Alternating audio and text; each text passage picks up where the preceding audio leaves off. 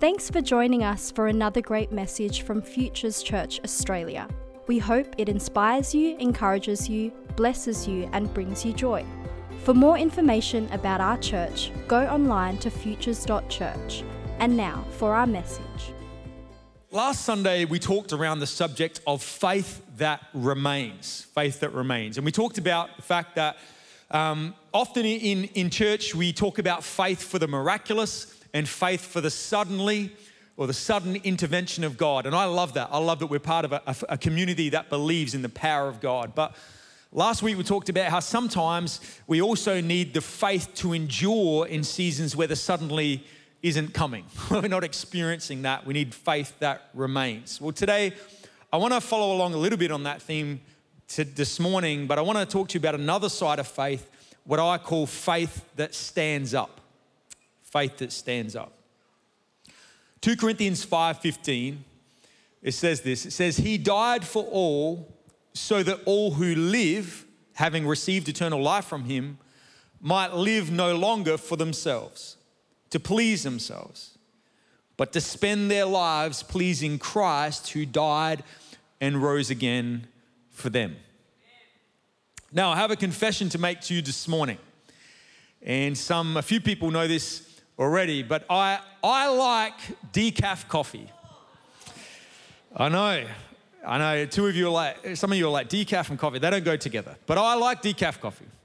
And I have my reasons for that. We won't go into that right now, but I like decaf coffee. But a few years ago, I was a little bit ashamed of telling people that I like decaf coffee. It wasn't as accepted back then as it is today, right? Now we have all sorts of coffee. You can order all sorts of weird and wonderful things at the cafe. But back then, if I'd go up to the counter, I was with a group of my mates or some friends, I'd put my coffee order in and I'd say, can I please have a decaf coffee, right? Because all my mates would pay me out, give me a hard time. Like, what do you mean, decaf coffee? What's wrong with you? But now I'm proud to say it. I like decaf coffee. And in fact, I even drink instant decaf coffee, right? I know I've changed your perspective of me, right? I remember when I was in the Air Force, at the end of a working week, or we'd be on exercise, like some of the guys that I work with, they would offer me a drink at the end of the day, offer me a beer or a spirit or something, and I'd say, look, hey, thanks so much, but I actually don't drink. And they'd be like, they couldn't believe it. Like, they'd like, what do you mean you don't drink? Like, what's wrong with you? Is there something like, what's the deal? And, I just said, it's not really, I just don't need it. I'm all good. And but they just couldn't get over it. And sometimes they'd give me a bit of a hard time about it, but most of the time they were okay. But it got to a point where I was like, I just pray, God, just don't let them offer me anything so we don't have to go through this each time it happens, And I was thinking about this. I'm thinking, you know what? It's not really a big deal if people don't know, if you don't want to share that you drink decaf coffee, right? Or you don't want to share that whatever it might be. But it is a problem when we apply that same thinking to confessing our faith. Because if we can't confess our faith to others, or worse still, if we deny that we're a follower of Jesus, not only can that negatively affect us, but it can also see others stop from coming to know Jesus too. In the 4th century, around 320 AD, there was a Roman emperor by the name of Licinius who ruled over the eastern part of the Roman Empire. The thing about Licinius is that he hated Christians. And in fact, he wanted to eradicate them out of the land that he ruled over. And so he made a decree. And the decree was, if you were found to be a Christian, that you had to immediately renounce your faith and worship him and the Roman or the pagan Roman gods. And so he put this decree together and then he sent it out into the land. And one of the places that he sent this decree out was to his own army. He didn't want to have any Christians in his own army. And this decree went out to his army, and it reached a troop within his army called as the Thundering Legion. And the Thundering Legion were basically like the special forces of the day. They were the best of the best fighters that he had. And so when the commanding officer received this decree, he called the Thundering Legion together. He read out the decree, and then he asked, "Are any of you Christians?" And to his surprise, 40 of his best men stepped forward and said, "Yes, we are indeed Christian." Upon seeing this, the commanding officer, he was a little bit taken back, and so he said, well, here's the decree. You need to immediately renounce your faith, worship the emperor and the pagan gods of Rome. However, history records that all 40 of them completely refused to do so. Now, when questioned as to why they refused to renounce their faith, they said, because we will not betray our holy faith.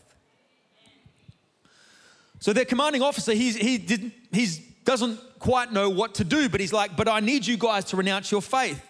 And so he starts to offer them some bribes. He offers them money. He offers them promotions. He offers them even special favor with the emperor, yet still all 40 of them refused. Now the commanding officer, he's absolutely furious, not only because they're refusing the decree, but also refusing to follow his order. And so immediately he orders them to be stripped of their military rank. And he has them dragged outside into the freezing cold where they're flogged, they're brutally tortured, and they're eventually thrown into a prison cell. And yet still, none of the 40 renounced their faith. It says that by now the Roman hierarchy, they get wind of what's happening. And so they say, well, we're going to step in and we're going to make these guys renounce their faith. They said, I want you to get all the guys and we're going to go out to this frozen lake. And so they take them to the edge of this frozen lake, and then they give these 40 guys this instruction. They say, you are to stand naked in the middle of this frozen lake, and you are to remain there until you agree to renounce your faith and worship our gods. It just so happened this winter was extremely cold, or excessively cold than normal. And so the Roman hierarchy is thinking, well, they're only going to be out there for a minute or two, and then they're immediately going to say, okay, we renounce our faith, and so they can get reprieve. Amazingly, however, the report was that the 40 soldiers, when they were given that instruction, that many of them voluntarily stripped off and started marching out into the middle of the lake, shouting things such as, we are soldiers of the Lord and we fear no hardship. And what is our death but an entrance into eternal life? It is said that the 40 men stood there in the middle of the lake, clinging to each other physically, but also spiritually, encouraging one another to persevere, to suffer courageously to the very end. According to historical records, the soldiers' prayer was this: Lord, there are 40 of us engaged in this battle. Grant that 40 may be crowned and not one missing from this number. Now, if being naked and standing in the middle of a frozen lake in the middle of winter wasn't bad enough, what the Roman hierarchy decided to do to try to lure them out of the lake and to get them to renounce their faith is they set up fires around the edge of the lake and also warm baths. And they figured surely that's going to tempt them to renounce their faith and leave the group. However, it's said that the 40 soldiers huddled themselves together even more, praying, God has ordained us to be brothers in this life. Let us pray that we may have the strength to be brothers unto eternity. And we pray, O Lord, that this sacred number of 40 of us will not be broken, and that each of us will earn our crowns tonight. Unfortunately, as the night went on, in the middle of the night, the lure of the warm baths and the fires attracted one of them. And one of the 40 started to pull himself away from the group and make his way towards the edge of the lake. The other 39, they tried as best they could to encourage him to stay, to hold on to the very end, but it was too late. He'd already made up his mind. He renounced his faith, made his way to the edge of the lake where he was celebrated and welcomed into a warm bath. Unfortunately, the change in temperature was too brutal for his body. He went into convulsions and he died immediately. Now, earlier in the night, there was another soldier who was on the edge of the lake who was set there to watch over the 40. And it said that while he was on the edge of the lake watching over the 40, that he had a vision. And in this vision, he saw an angel coming down and putting crowns on the 40 men who were in the middle of the frozen lake. And the vision impacted him so powerfully that he realized that their faith was genuine, and he was amazed that they were willing to lay down their life for their faith. And so when he saw that one gentleman that break away from the group and denounced his faith, it said that he was overcome, and so he voluntarily stripped off all his clothes, threw down his armor, began running into the middle of the lake, confessing that he too was a follower of Jesus. And so their number was 40 again, just as they prayed it would be. It says, when the sun finally rose on the next day, it's recorded that all 40 of the men lay motionless on the ice. Despite all they faced, all they came up against, all that was trying to force them to renounce their faith, these 40 soldiers had died with their confession in Jesus intact. They'd become known as the 40 martyrs of Sebaste. Pretty amazing, right? Now, as I read that recently, I was so incredibly challenged by it. Because I couldn't help to wonder, what would I have done? Who in that story would I have been? Would I have been someone, when they heard that decree, immediately renounced my faith because I was fearful of what might happen to me? Would I have been the one guy who tried to stick it out as long as possible, but got to a point where it was just too tough, so I just renounced my faith and gave in?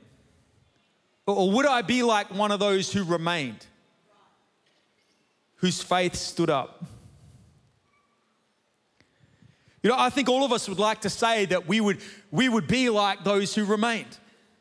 We'd be like those who remained in the middle of the ice that did not renounce our faith. But would we?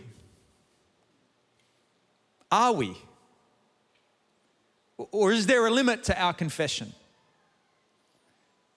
You know, if you were to ask Peter, one of the disciples of Jesus, who he would have been, he would have told you unequivocally, I will be one of those ones who stays on the ice, who dies for my faith.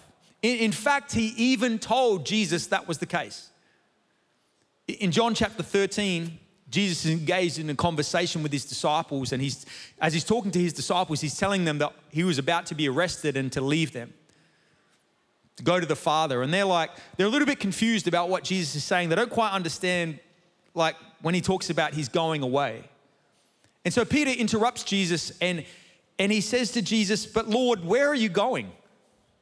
And Jesus understands that what Peter's actually wanting to do is to go with him. And so Jesus says to Peter, well, listen, you can't go with me now, but you can follow me there later. And then Peter says to Jesus, but why can't I come with you now, Lord? I'm ready to die for you.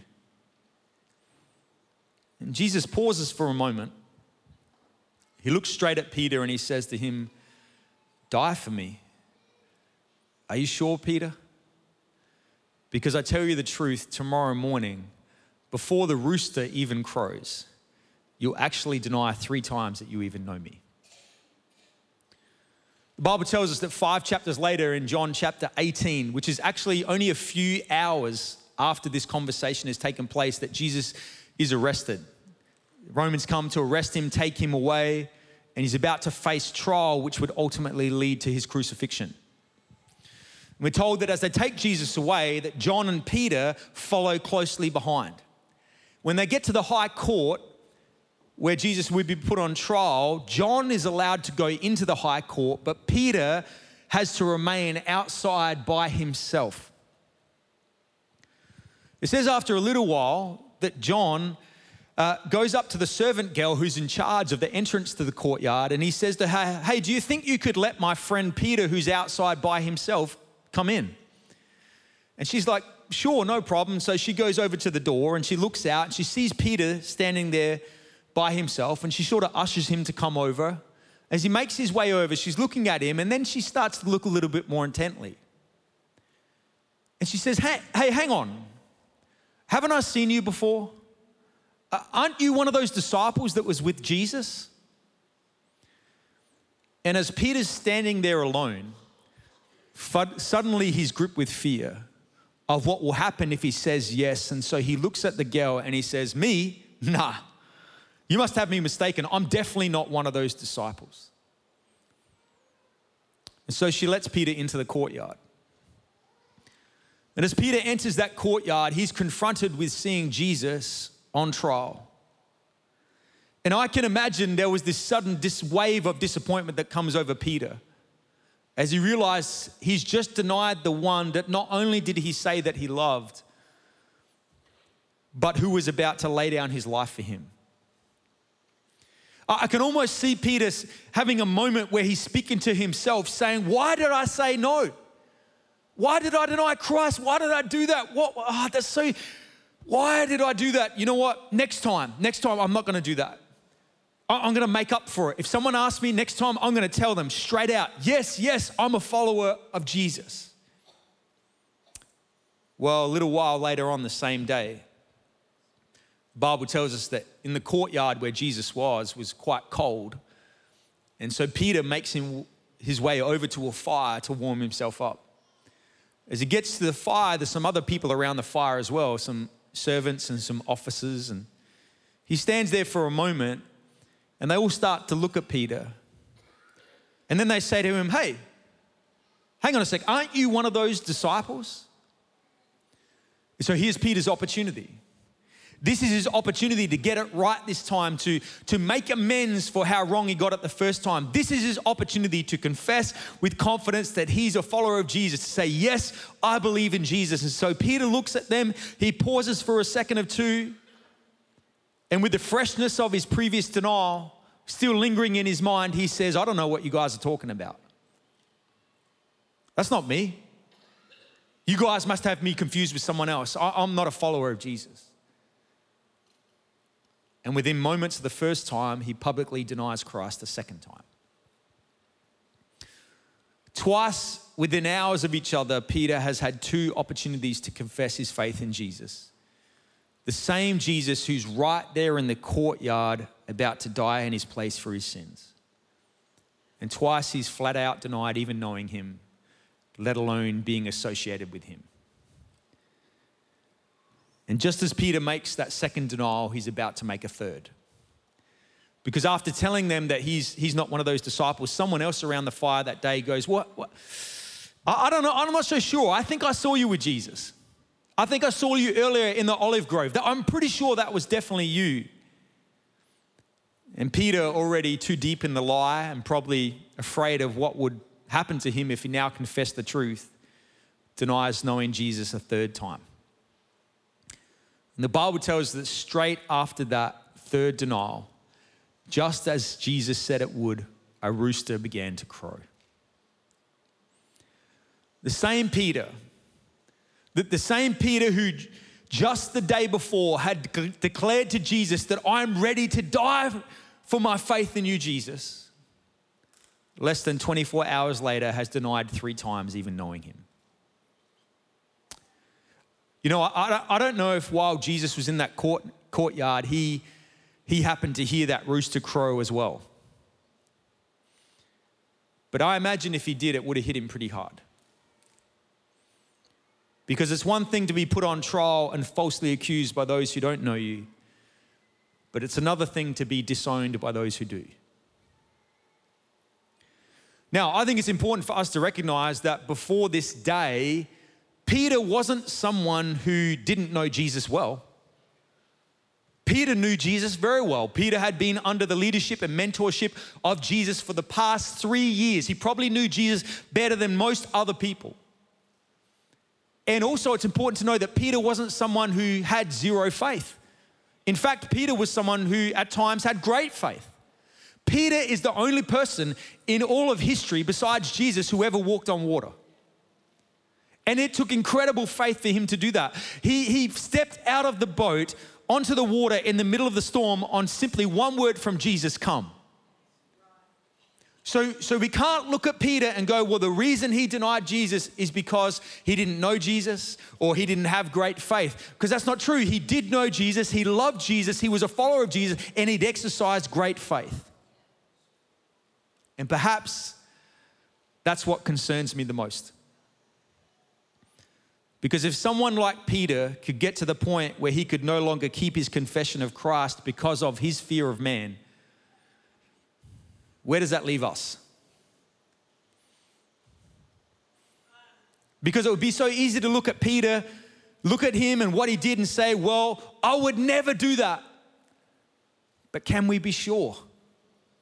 Can we be sure? Because I reckon I believe that the day before when Peter said to Jesus, I'm ready to die for you, I believe he genuinely believed that. I believe with his whole heart, he meant that. I don't think he was just trying to impress Jesus or look good in front of his friends. I believe from his whole heart, he believed, yes, I'm ready to die for you, Jesus.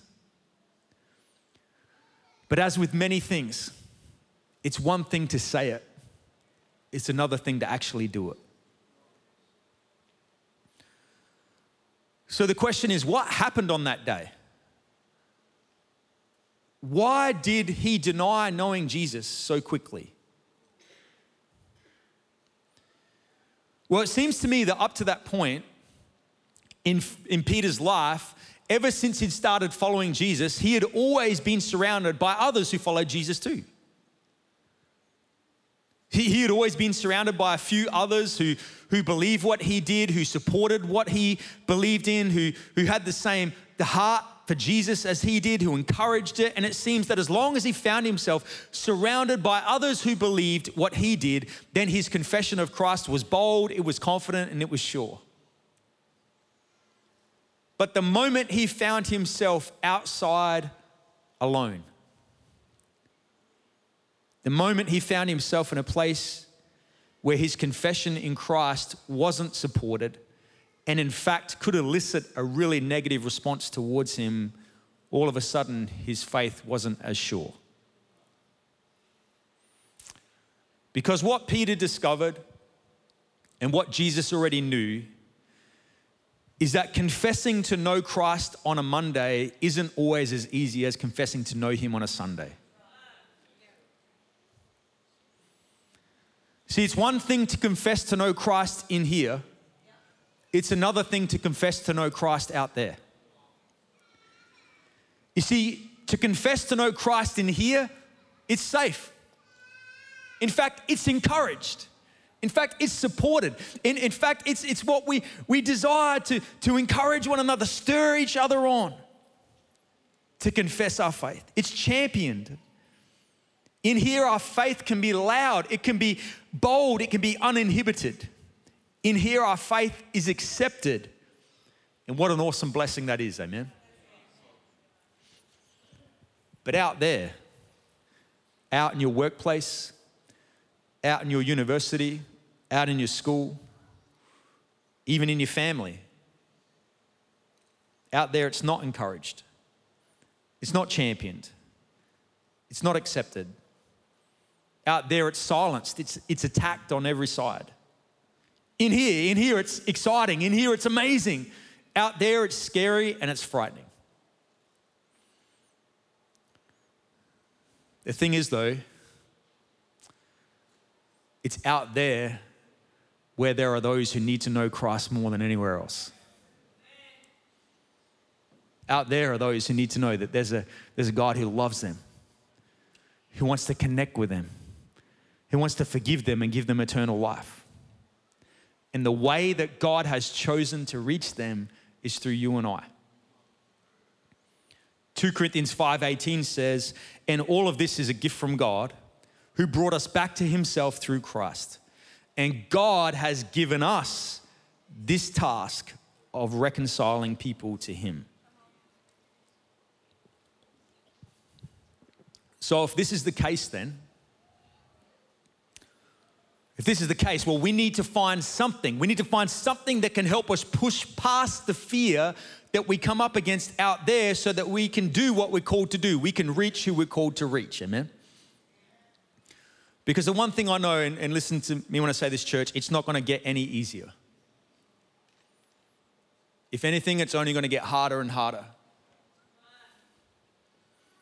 Which means that if we don't find a way to find what we need to overcome that fear, a lot of people are going to get lost. So here's the question we want to answer today. How can we develop a faith that stands up in the face of our fears? How can we develop a faith that stands up in the face of our fears? Well, someone might say, well, you just need to exercise more boldness. You just need to be more bold, more courageous, and just push past it with all of your might. You need to exercise boldness. And I understand that. I mean, it makes sense, doesn't it? If it's fear that holds us back, well, then boldness will push us through. But I want to suggest to you something a little bit different today, maybe even something that's a little bit surprising. I want to suggest that the way we develop a faith that stands up in the face of our fears isn't by getting more boldness, but it's actually by getting more fear. The key to us keeping our confession of Christ outside of the church, in our workplace, in our universities, in our families, in our everyday lives, isn't found in getting more boldness, it's actually found in getting more fear. Now, right about now, you're like, what on earth is he talking about? So let me show you what I mean. Hebrews 12, verse 28, it says this: since we are receiving a kingdom that is unshakable, let us be thankful and please God by worshiping him with holy fear and awe. Holy fear and awe. You know, in church, we often preach messages to help us overcome fear, to eradicate fear out of our life. We quote scriptures such as 2 Timothy 1:7. We say, for God has not given us a spirit of fear, but of love, power, and a sound mind. We quote scriptures such as 1 John 4:18 that says, perfect love casts out all fear, because God doesn't want us to live in fear. He doesn't want us to live bound by fear because he knows how debilitating that be. He wants us to live in freedom. He wants us to live in victory. He wants us to be all with God he's created us to be. And so that those messages and that encouragement is important. But I want to tell you today, there is a fear that God doesn't want to eradicate out of your life. There is a fear that he wants each of us to walk in. There is a fear, in fact, that he wants us to grow in each and every day, and it is a healthy fear of him. So when I say in order to overcome fear, we need more fear, I'm not suggesting that we need a greater fear of man. I'm suggesting we need a greater fear of God. Because it's only once you have a greater fear of God will you then find the ability to overcome the fear of man. Because where an unhealthy fear of man causes you to shrink back, a healthy fear of God causes you to be able to stand up. Now, before we go any further, I think it's important to explain what does it mean to fear God? Because I don't want us to get the wrong idea. So let me first explain what it doesn't mean. It doesn't mean to be scared of God. It doesn't mean to be afraid or frightened of God. That is the last thing he would want. He doesn't want any of us to be afraid or scared of him because he knows what you're afraid of, it's very difficult to have a loving relationship with. And he's done everything possible. He sent his son to die upon the cross, to take our sins upon himself, to shed his blood in our place so that we could have an intimate relationship with him.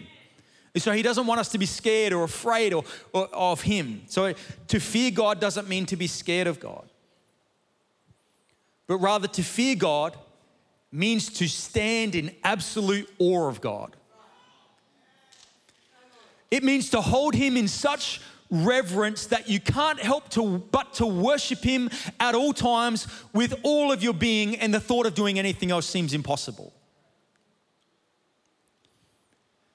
In the wilderness, you remember the time in the wilderness where Jesus is in the wilderness and for 40 days and 40 nights, he's fasting, and then the devil comes to tempt him. Satan comes to tempt him. In one of those temptations, Satan says to him, if you bow down and worship me, I'll give you all the kingdoms of the world and all their splendor. And in response to that temptation, Jesus says this in Matthew 4:10. He says, away from me, Satan, for it is written, worship the Lord your God and serve him only. Worship the Lord your God and serve him only. Now, when Jesus says that, he's quoting Deuteronomy 6 verse 13, which says, fear the Lord your God and serve him only. So Jesus says, worship the Lord your God and serve him only. Deuteronomy says, fear the Lord your God and serve him only. Notice how Jesus is swapping out fear for worship. What he's saying is, as New Testament believers, to fear God means to worship God. To worship him with all of your being, to have such a reverence and awe for him that you can't help but to worship him at all times, under all challenges, under all trials. Right.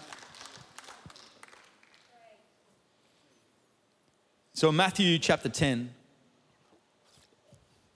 perhaps the keys can join me, the team can get ready.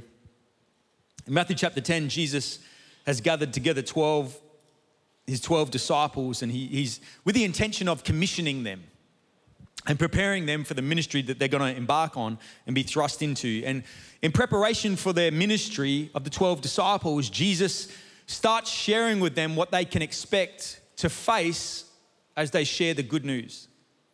He tells them how they'll be persecuted at every level of government. He shares with them how they will face floggings and imprisonment and severe spiritual opposition. He makes it very clear with his disciples that when they go out and preach the good news, that people will reject them harshly, maybe even those most close to them.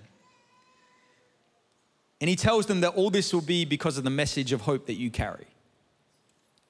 And so he paints a very honest but quite grim picture of what they can expect as they're sharing the good news. And then he says to them this in Matthew chapter 10, verse 26. He says, "But don't be afraid of those who threaten you. For the time is coming when everything that is covered will be revealed, and all that is secret will be made known to all. What I tell you now in the darkness, shout abroad when daylight breaks. What I whisper in your ear, shout from the housetops for all to hear." He's saying, don't keep the confession of your faith silent.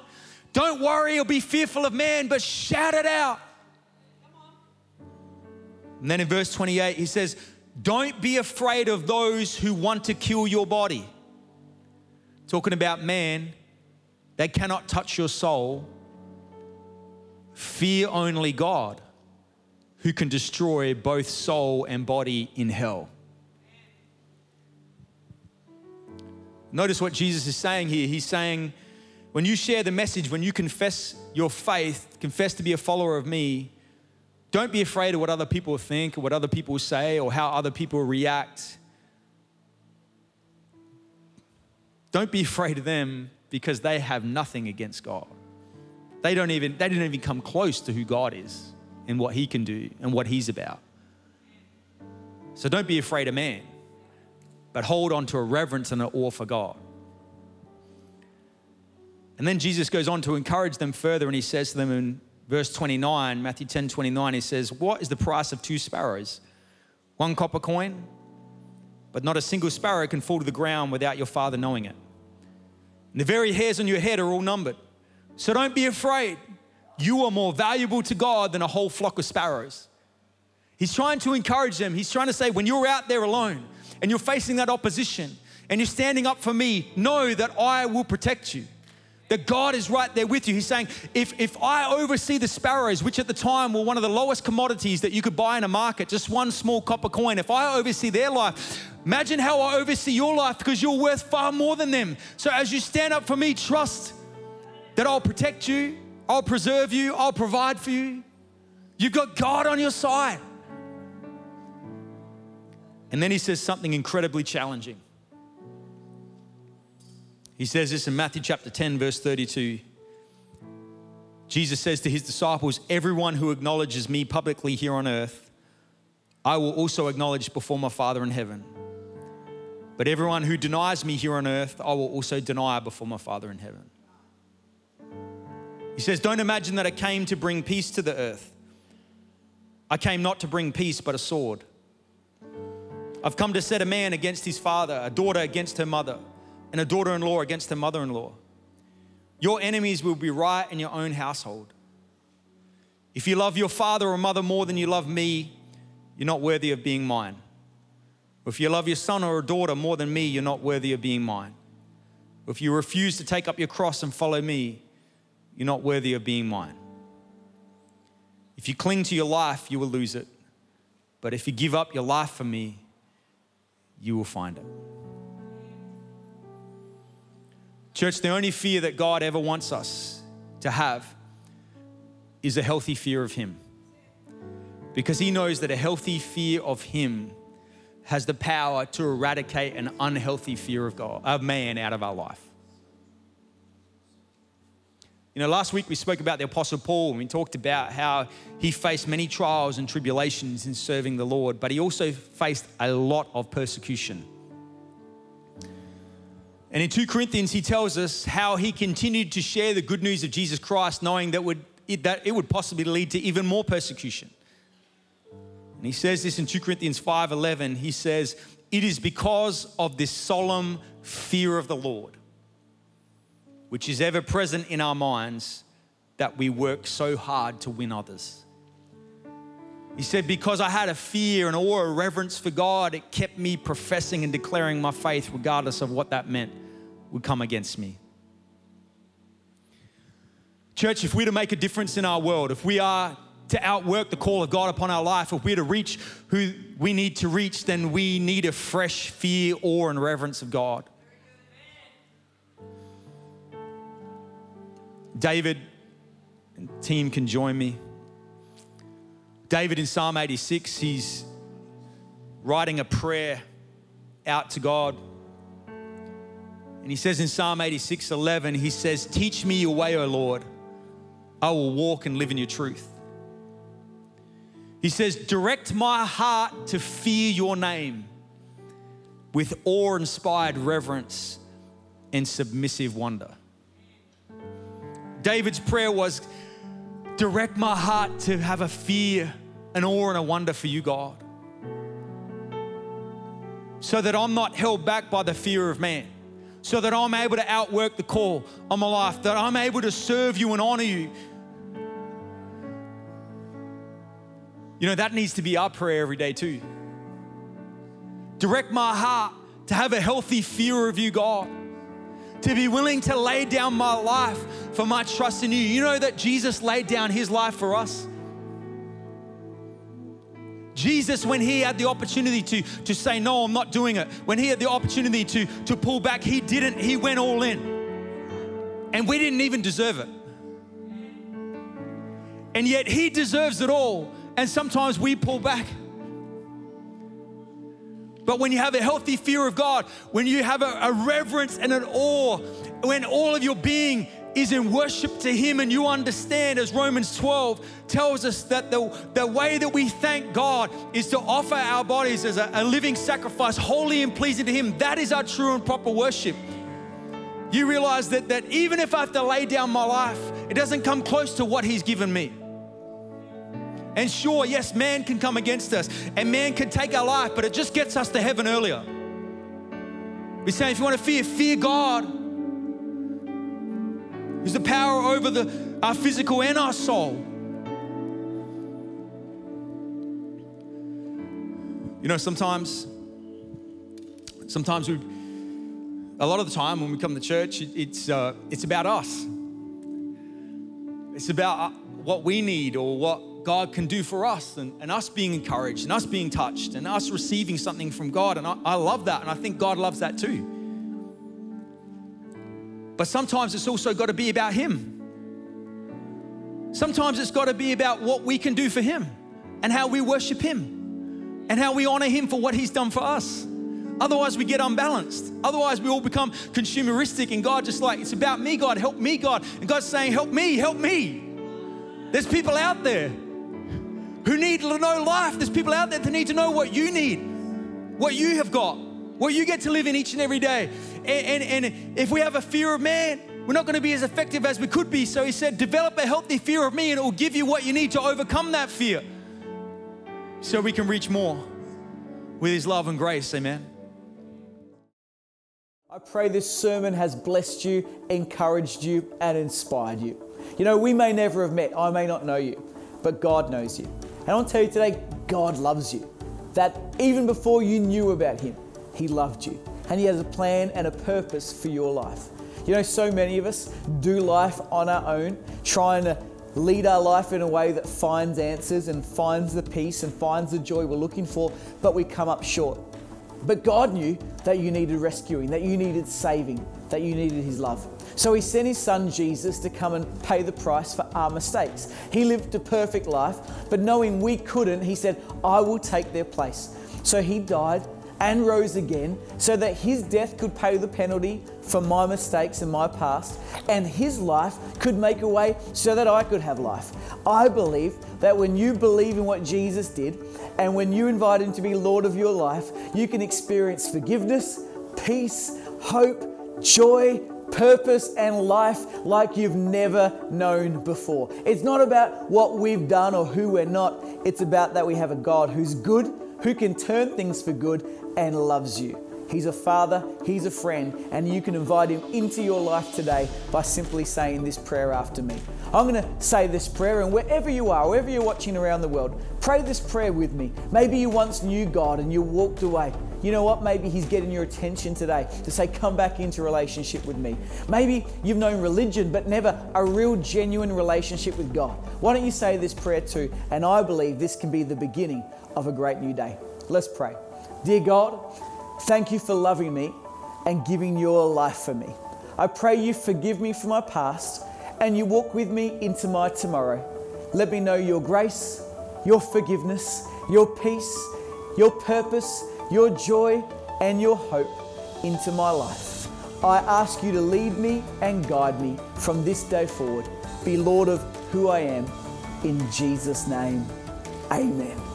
I'm so glad you prayed that prayer today. I believe that as you did, the peace, the grace, and the love of God comes into your life. You know what? The past is real, but it doesn't have to dictate your future. Let the love, the grace, and the Word of God go with you from this day forward, and I believe the best days are ahead for you. If you prayed this prayer or you want to know more, maybe you're on the journey, why don't you flick us an email so we can send you some material about following Jesus. We can maybe connect you with a local church near you that you can do life with, get good people around you, and we would love to pray with you. I'm so glad you prayed that prayer. I'm so glad you're on the journey of following Jesus. I'm so glad you listened today. God bless.